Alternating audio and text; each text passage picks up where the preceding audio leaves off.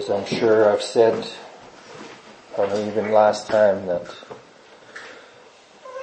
I would covet your prayers. That God could open this word.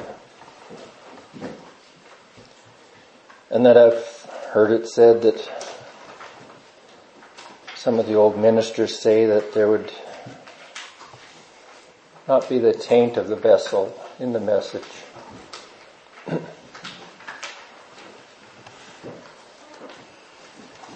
For a text this morning, we will turn to the 10th chapter of Luke. I will read the 25th through 37th verse. Reading in Jesus' name.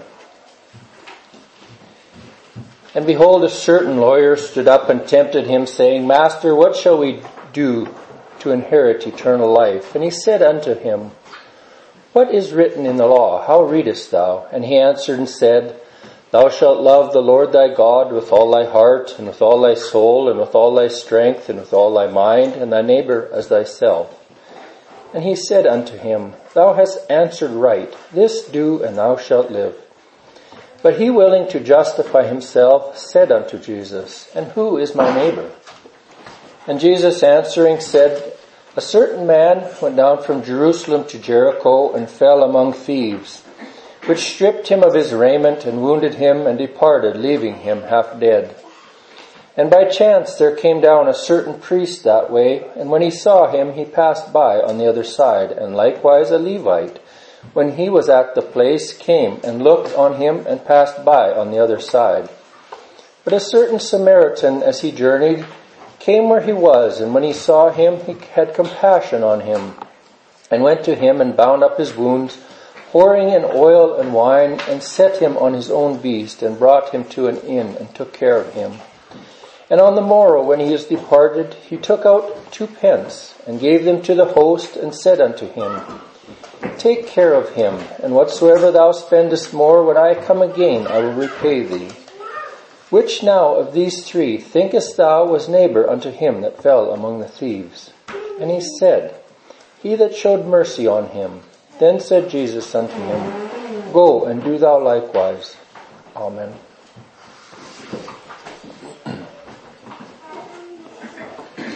This is, I'm sure, a very well-known parable, probably to all of us.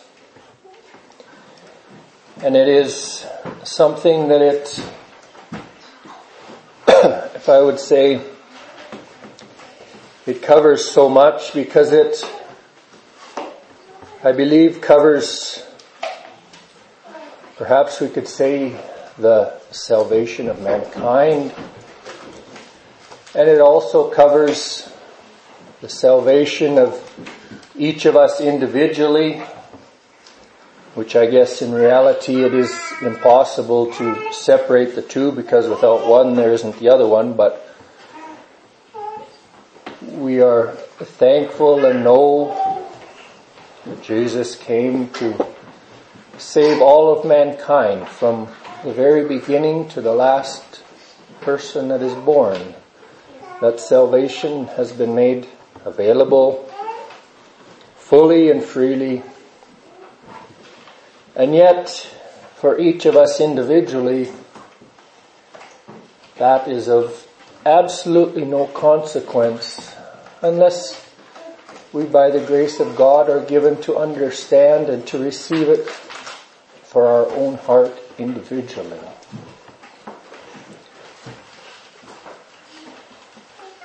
We see that at the beginning of this, there is a lawyer,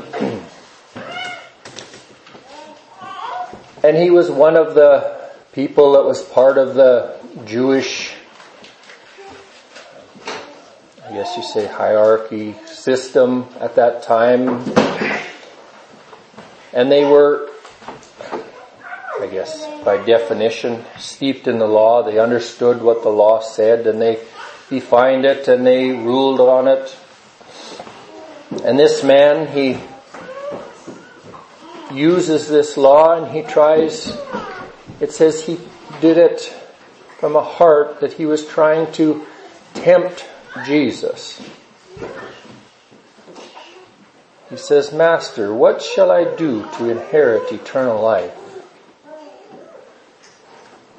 We see that he asked a question that is, I would say, the most important question that each and every person needs to ask for themselves. It is the, ultimate question for humanity. But as I said, each and every one of us individually, that we would know the answer to this question. It isn't the problem with the question. You see that the problem was where his heart was and the motivation of it.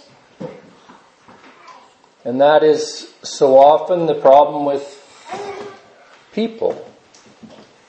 It isn't that it is even necessarily something that we are doing wrong, perhaps. It is the motivation of the heart, where it is coming from. And we would pray and desire that our hearts would be filled and guided and given faith through the Holy Spirit. Because if our actions are guided by our human nature, we can read in many places in the Bible, we see the results of what human nature produces. We can turn right to the beginning and see the results of what human nature produced. We see that the devil came, tempted Eve. Her human nature looked at those things, justified an action that was contrary to what God had said, and it produced sin. And we are living with the result of that to this day. We see that, on the other hand, God in His love knew what we were, and He, through His Spirit, conceived Christ in Mary, and produced, as the result of that, our salvation. Produced everything that we need to be able to answer this question. What shall we do to inherit eternal life? Jesus answers him and says, what is written in the law? How readest thou? He knew this man, knew the law, and so he asked him. They had been given that law by Moses. We say God gave it to Moses. This man, he knew the answer to the question.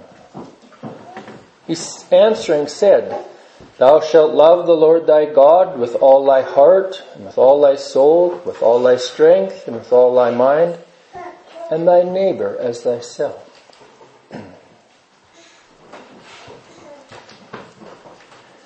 It is something that comes directly from what the law, God says.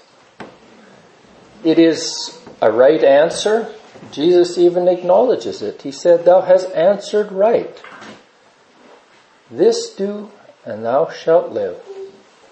And He's not just speaking naturally, He's speaking that you would have eternal life.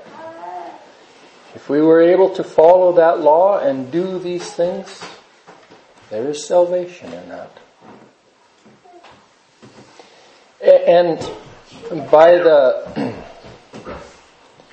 then what this man answers Jesus, we see that it would almost appear that in his mind, he felt that he perhaps had the ability to do all these things, that he was able to love the Lord God with all his heart, soul, mind, and strength, that he was able to do that. And perhaps even his neighbor, but he just wanted to make sure, or wanted Jesus to clarify, or that he could trap him, probably is what he was looking for, about who was the neighbor that we would do these things to. It's one thing to do this to God because he is a perfect being. And if we begin to understand what he is, it's pretty hard not to love him. Not that our human nature has any desire to. And that is the problem with this whole thing. We are sinful human beings, and our human nature has no interest in doing these things. It wants to do things to justify ourselves, as we see this guy did. It wants to do things that we could perhaps find reason, or I'll use the word justification again, that yes, we are good enough for salvation, good enough to merit going to heaven.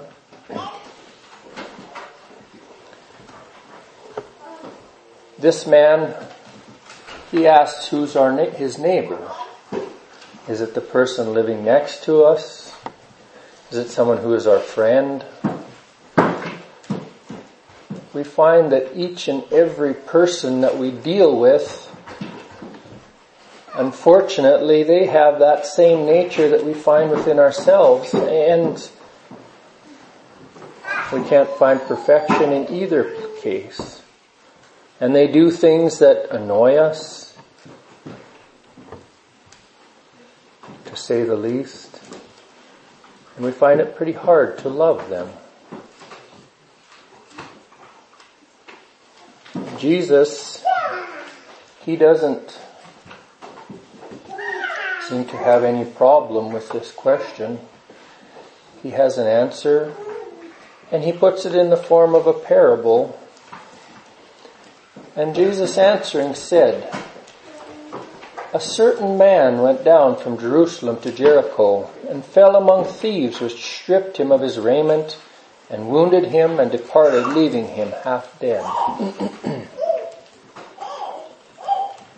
As I said, I believe this parable speaks about each of us individually, but it also speaks about mankind. And I believe that we could even look at this going back to the very beginning, and as I already mentioned, Eve. This is what happened to her. She fell into sin. This is, I believe, speaking of someone who is going, we would say, from righteousness down to unrighteousness. These two cities that we speak of, and we know that it speaks about in Revelations about that New Jerusalem, which is the bride of Christ, which is the living church. It is that place of perfection, and it is where what God made for man before the fall. God looked down on his creation, and it says, "Behold, it was very good."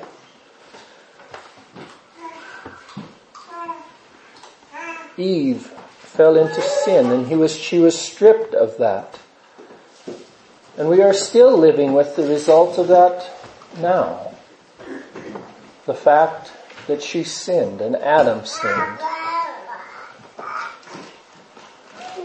It says he was wounded and left half dead.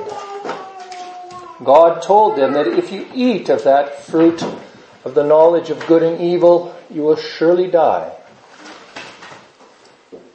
We know that as soon as Eve and Adam ate it, they didn't fall over dead naturally. They did die. And each and every human being has been given that same curse. But I believe that spiritually, she died. We know that that is what happens.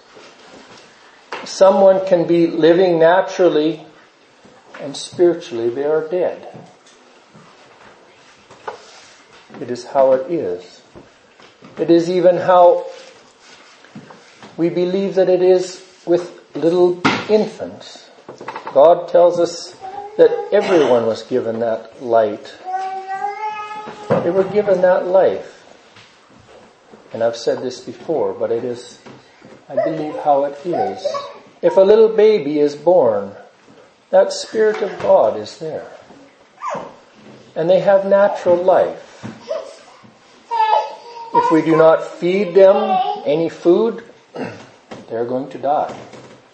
It's the way it is. We need food or we die. I, even as a natural being, I have the ability to pretty much tell when something dies. We can tell that. If that spirit in there is not given that spiritual food to sustain it, to give it life, to feed it, it will in time die.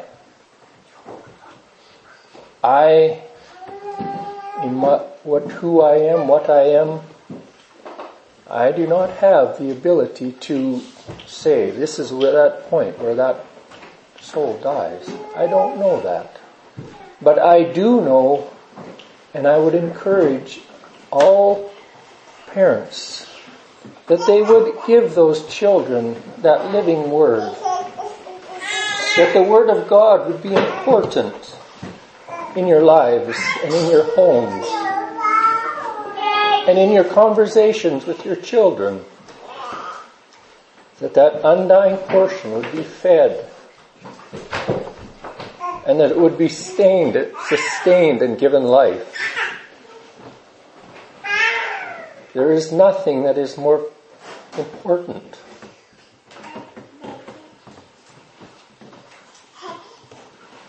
It is a sad thing in reality. If someone was to live, well, we know Methuselah lived, it says 969 years. We understand from the Bible, it would give us to understand that he was a Christian man, so to speak. He believed in God and his salvation was in Christ Jesus. But if it wasn't, even though he lived that long and then died and that was the end of it, he didn't have that living spirit. It is a very empty life, even that long. We can take that life that's almost unbelievable for us at this time with our lifespans of perhaps 100 years or perhaps a little more if we are extremely fortunate. And it seems like a long time, almost 1,000 years. But compare that to eternity and it's nothing. We don't even have the ability to comprehend that forever. If someone just lives a little short time here in this world, and yet when they die, they have that spirit living in them. And they are alive forever with God. It is wonderful. And that is why that, as I said, that question that this man asked Christ is so important. What must we do? I believe that is one of the most important things here that Jesus is telling in this parable. Yes, he answers the question that he asks of who is his neighbor, but I think that he is also answering, if I would say, in spite of the law and in spite of human nature, what it is that we must do to be saved and that we would inherit eternal life. This person, which could be each and every one of us, or mankind as a whole, we have been taken from righteousness to unrighteousness because of sin. And we do not, in the weakness of human nature, have the ability to love God with all our heart, or our neighbor as ourselves. Our human nature does not have that in it. God knew that. We know that He gave them the law. God didn't give it to them to try to condemn them. It does, because they were unable to follow it.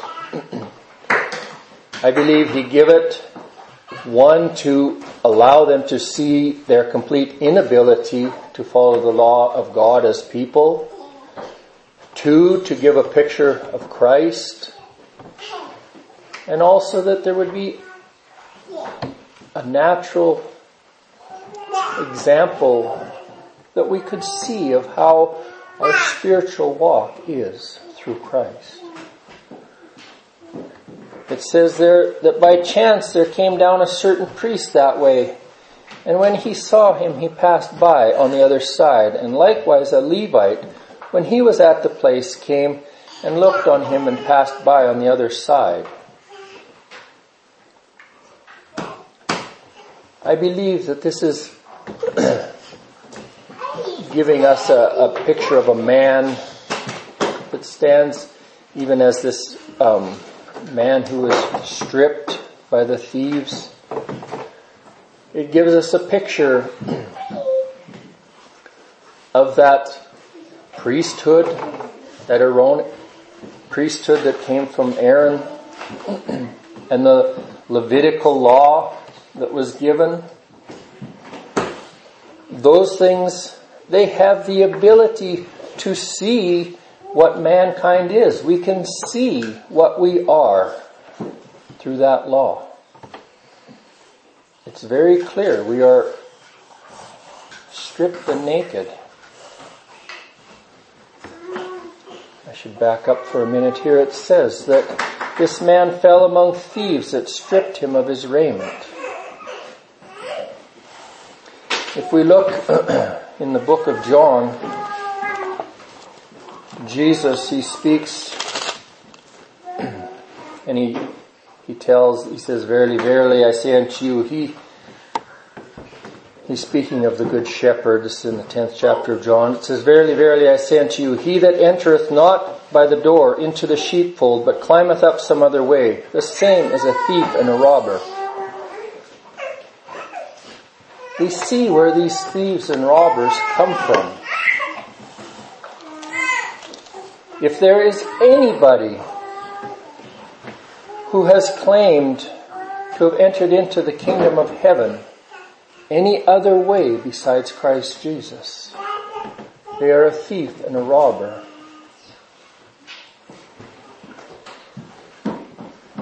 And they strip people of that raiment, that righteousness that is Christ Jesus, and they strip themselves of it because they're trying to come up on something on their own.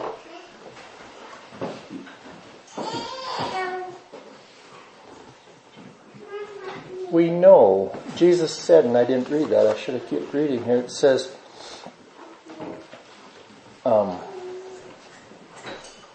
"He that entereth in by the door to the sheepfold, to him the porter openeth, and the sheep hear his voice, and he calleth his name." And he says, "I am the door." Jesus is the door that we enter into that sheepfold. There is no other way, and anybody who tries to tell you it is a thief and a robber. So what is it? What is Jesus then? We can't just say, well, there's Jesus, that's the door, go in. We look to this word. Jesus is the word. And He tells us that we are to preach repentance and remission of sins. Those are the things. I believe that it is here, even as we see then, it says that a certain Samaritan, as he journeyed, he came, and when he saw him, he had compassion on him, And he went to him and bound up his wounds, pouring in oil and wine. I believe that this Samaritan that it's speaking of here is Jesus Christ himself. It is the door. And it is that oil and that wine. It is that Spirit of God, first and foremost, that reveals to us. It says we preach repentance. That Spirit reveals that we need repentance. We see that Levitical priesthood and that priest and that Levite, they had the ability to see what that man was. That law and that priesthood has the ability to see what mankind is. But they couldn't help him. Because that Spirit of God has to reveal. We can preach repentance, but we cannot give the Spirit. What does it tell us? It says, godly sorrow produces repentance. We can't produce that in ourselves, let alone in somebody else. What produces that godly sorrow that results in repentance? Because that is what is necessary, is repentance. Jesus tells us that. It is the first thing that it tells us, that after his time in the wilderness where he's tempted, it tells us, and to me it is very important and telling. It says from that time, right after he comes back from that time Jesus began to preach and to say, repent, for the kingdom of heaven is at hand. And then at the end of each of the Gospels, he in greater and greater detail defines. He says that we are to preach what he preached, and it says repentance and remission of sins. That is what we're to share with people. We can't produce repentance, but we can preach of the necessity of it. And we can share the light of this word, that Spirit of God would work in a heart and reveal what is there. That this man even, that he could see for himself what kind of trouble he's in. But he's helpless. It is why God sent Christ to this world, is because he had compassion for us. He knew what we are.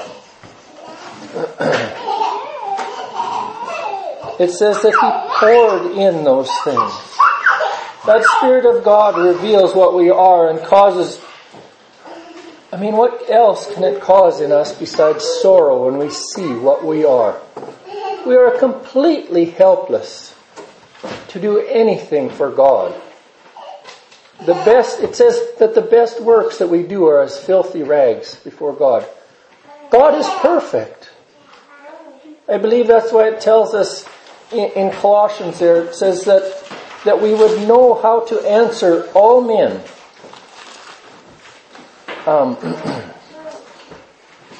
It says, let your speech be always with grace, seasoned with salt, that ye may know how you ought to answer each man. I believe that is how Christ even is answering this man. He is speaking of the grace of God. We speak about the grace that is available from God, because without it, we're hooped. It is only because we have a loving and gracious God that there's repentance is even required or available. And if I say this, wine, that blood of Christ to cover those sins. We partake even today of the bread and the wine of Christ Jesus. It is a picture of the fullness of Christ and the forgiveness that is available through him, and the blood that paid for our sin. That is what Christ brings. That's what he brought to this man. It is what we can share with people. And it says, and then he put him on his own beast and brought him to an inn and took care of him. What is that beast that we are carried on? I believe that, and I don't know if I can turn right to it, probably maybe, but it's recorded in the Gospels that when Jesus came into Jerusalem the last time, he sends two of his disciples out and tells them to go, and they will find an ass tied, a colt of an ass, a baby one. And it says, go into a village over against you, in the which at your entering you shall find a colt tied, whereon never a man sat. Loose him and bring him hither. And then that's what Jesus rode into Jerusalem. I believe it is that new covenant that comes through Christ. And that is what we are able to ride on, if I say it like that, because we have no ability to even walk. We are wounded. We have no... I guess that's the hard thing to emphasize for our human nature. We are so often in this world, we work on a fair scale, a balance, if you put it that way. If we add enough on this side, then it balances out on the other side. And we know that that is how Islam works. Your bad deeds are put on one side and your good deeds are put on the other, and if they balance or overweigh each other, but there's no way of knowing. How do you know? We read in the Bible, and to me it is such a wonderful thing. God talks about a plumb line that he uses. He doesn't use a level or a balance. It's a plumb line where we're directly with God and you're either right or wrong. You're either on this side or this side. And it isn't in our ability to be good enough or add enough good deeds to this side. It is by faith in what Christ has done. And what Christ is still doing. And we read this story and we see, and I believe that this person in the inn is speaking of each and every Christian individually and the living church collectively. That is what it's speaking of. And the reason that I'm pointing that out right now is because it is very important to see that. Jesus brought that wounded man there. He didn't come there. The church didn't go out and haul him in there. Jesus brought him there. We can't save anybody. We can't save ourselves. We read all those accounts in the beginning of Acts. There's 4 or 5 of them. There's Paul's conversion. There's the conversion of the people in Samaria. There's the Ethiopian eunuch. There's Cornelius. Which side of that equation of the person who is coming into faith and the one who is there that God uses to proclaim, I would say, forgiveness and His Spirit works through? God is working on both sides. It isn't that Philip, I'll use him and the eunuch, it isn't that Philip decided he's going to go down and be in there so that he can preach to that eunuch and save him. No, God told Philip to go there. He didn't have a clue what he was doing. He was merely being obedient. God says, go out and stand in the desert. I oftentimes wonder if my mind wouldn't get in the way and I would be like, this is a stupid thing to do. There's nobody here. What on earth am I doing? I would pray that each and every one of us would be obedient enough to listen. We're told to go and stand in the desert. Because we see the result of it. God was working in the heart of that eunuch also. And he brought him to Philip. He brought him there. And I'm not saying that we come to church and God will bring anyone in the door who we're supposed to talk to. That's not what I'm meaning. We sometimes go to far off places. We have a foreign mission. But it isn't in their ability to go somewhere that someone's saved. It's that God has been working in a heart there, and He works through His children here, because that's where His Spirit is found. And He brings that word there that it can be believed. That a heart can believe that message, can believe that gospel message and receive it. That they could be saved. And that Spirit could come and dwell in that heart also.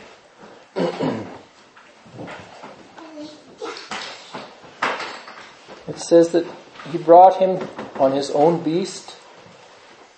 Of course it's His own beast. It's the covenant that He set up. It's the covenant that came through Christ. It is His. He did it all. He found this man. He, through His Spirit, revealed to him what he was. He, through His blood, provided salvation, forgiveness for that sin that stands in the way between God and man. It is why we hold so dear that message that is Christ, that He has given us authorities as His ambassadors to share with people. We would encourage people to believe that message that Jesus brought to this man. That in spite of the sin that you are and do, that all those things, we can believe them forgiven. Why? Because I say it? No. Because God allows us to proclaim His message. We can say that with assurance because we have experienced it for ourselves. That those things are forgiven through the name and blood of Christ. It is that wine that He pours into those wounds. And it is a wonderful thing because it heals those things. That Spirit and forgiveness heals the wounds that are caused by sin.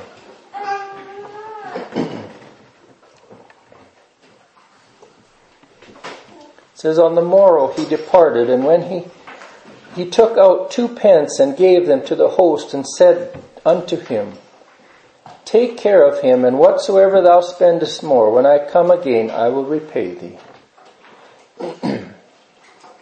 What are these 2 pence that He gives?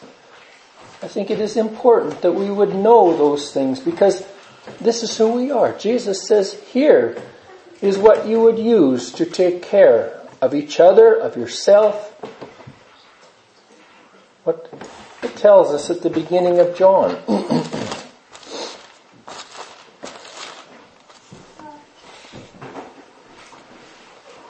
If I can read it, find it.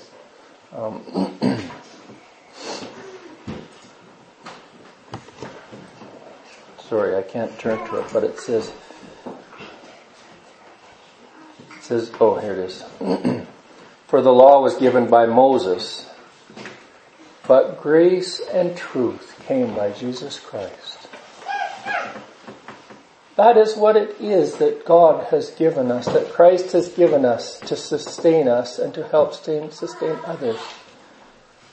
It is that we would speak of the grace of God and the truth of this word and of Christ. Jesus says, I am the way, the truth, and the life. It is something that I guess we're limited because we are humans, and we're limited because of words. But those 2 things, grace and truth, we could spend weeks speaking from this place and not begin to cover the fullness of those 2 words. What the grace of God encompasses and the truth of that.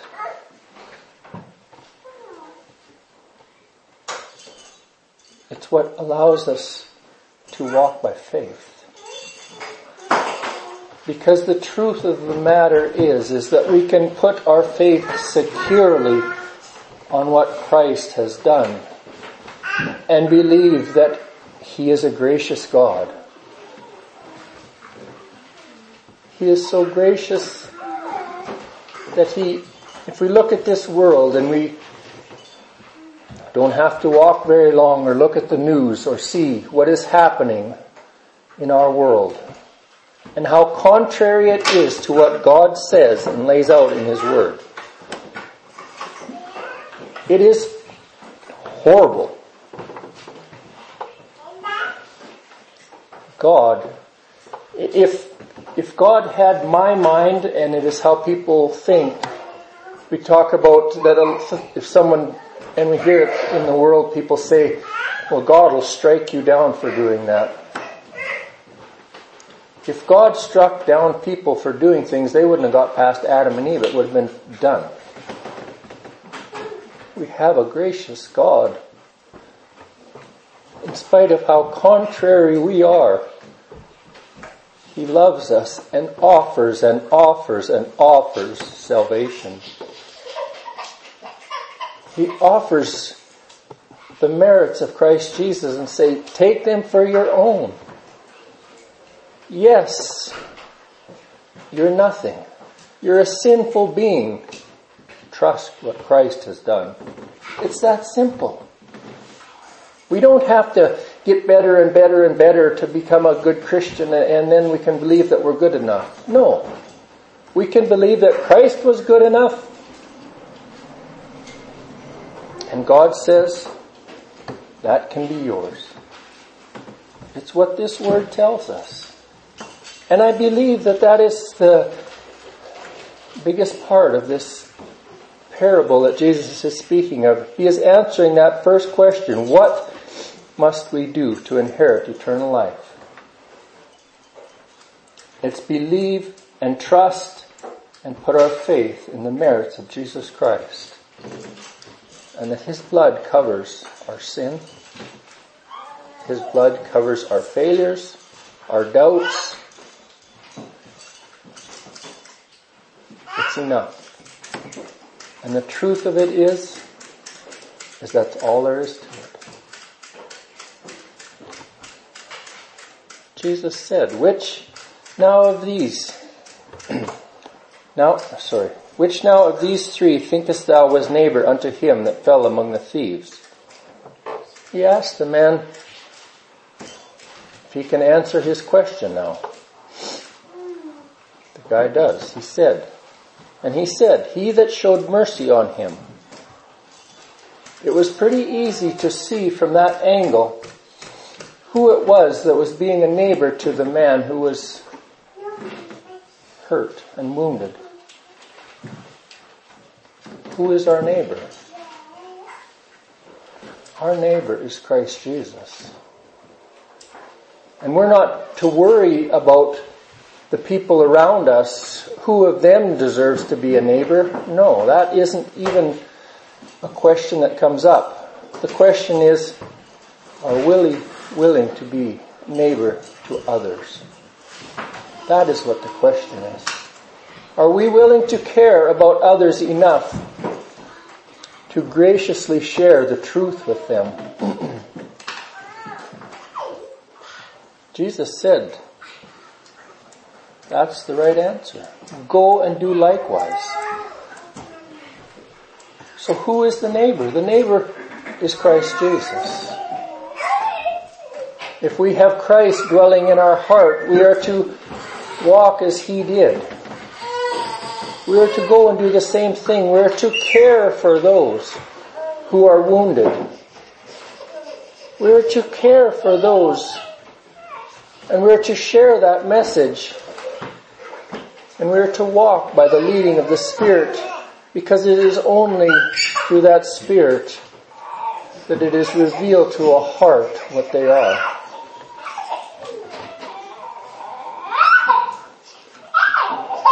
We know that we can't walk as perfectly as Christ did. We know that He came to provide salvation for us. We don't have to read but one of the end of the gospel messages and we see that salvation is accomplished. He's done it all. We cannot add anything to it. We don't have to do that. That's done. People say all the time that we are to walk as Christ did and use Him as our example. Yes, that's true. But I think that can be a dangerous statement if we do not understand the fullness of what He is saying there. Because we can't do those things. We can't do anything about salvation. I haven't seen too many people that are out feeding people with 5 loaves or 7 fishes. I don't see too many people who can heal blind people or make people walk. So what is it that we do? Do we say, well, we can't do those things, so we must not be Christians? No. That, it says that Jesus walked obedient to the will of God. Those things were what He was to do, to be obedient to what God instructed Him. Accomplishing our salvation was Him walking obedient to what God instructed. We see that even in the Garden of Gethsemane. He says, not my will, but thine be done. That is how we are to walk. Very, and I say simply, but it is very difficult for our human nature to, if I say knuckle under or to give in to the will of God. We are to walk as Christ did in the fact that we are to simply walk obedient to the will of God. And I would pray for each and every one of us that could be given hearts that are attentive to that will. Hearts that are desiring to seek that will. And the strength when we know that will to do it, because it seems to me that oftentimes knowing the will of God isn't necessarily the hardest thing. It's to try and get this human flesh to do it. But once again, He has promised that Jesus promises there in John. He said, I will send the Comforter to you, to lead you and guide you. It's that Holy Spirit. To me, if we were to encapsulate even the definition of a living Christian, it's when that Spirit of God dwells in the heart. And when the Spirit of God dwells there, the fullness of what Christ has done and the fullness of God dwells there too. It is something we can't understand, but it is true and we can believe it. And we can put our faith in what Christ has done and put our trust there. In Jesus' name, amen. Does somebody have a song with it? 658. 658.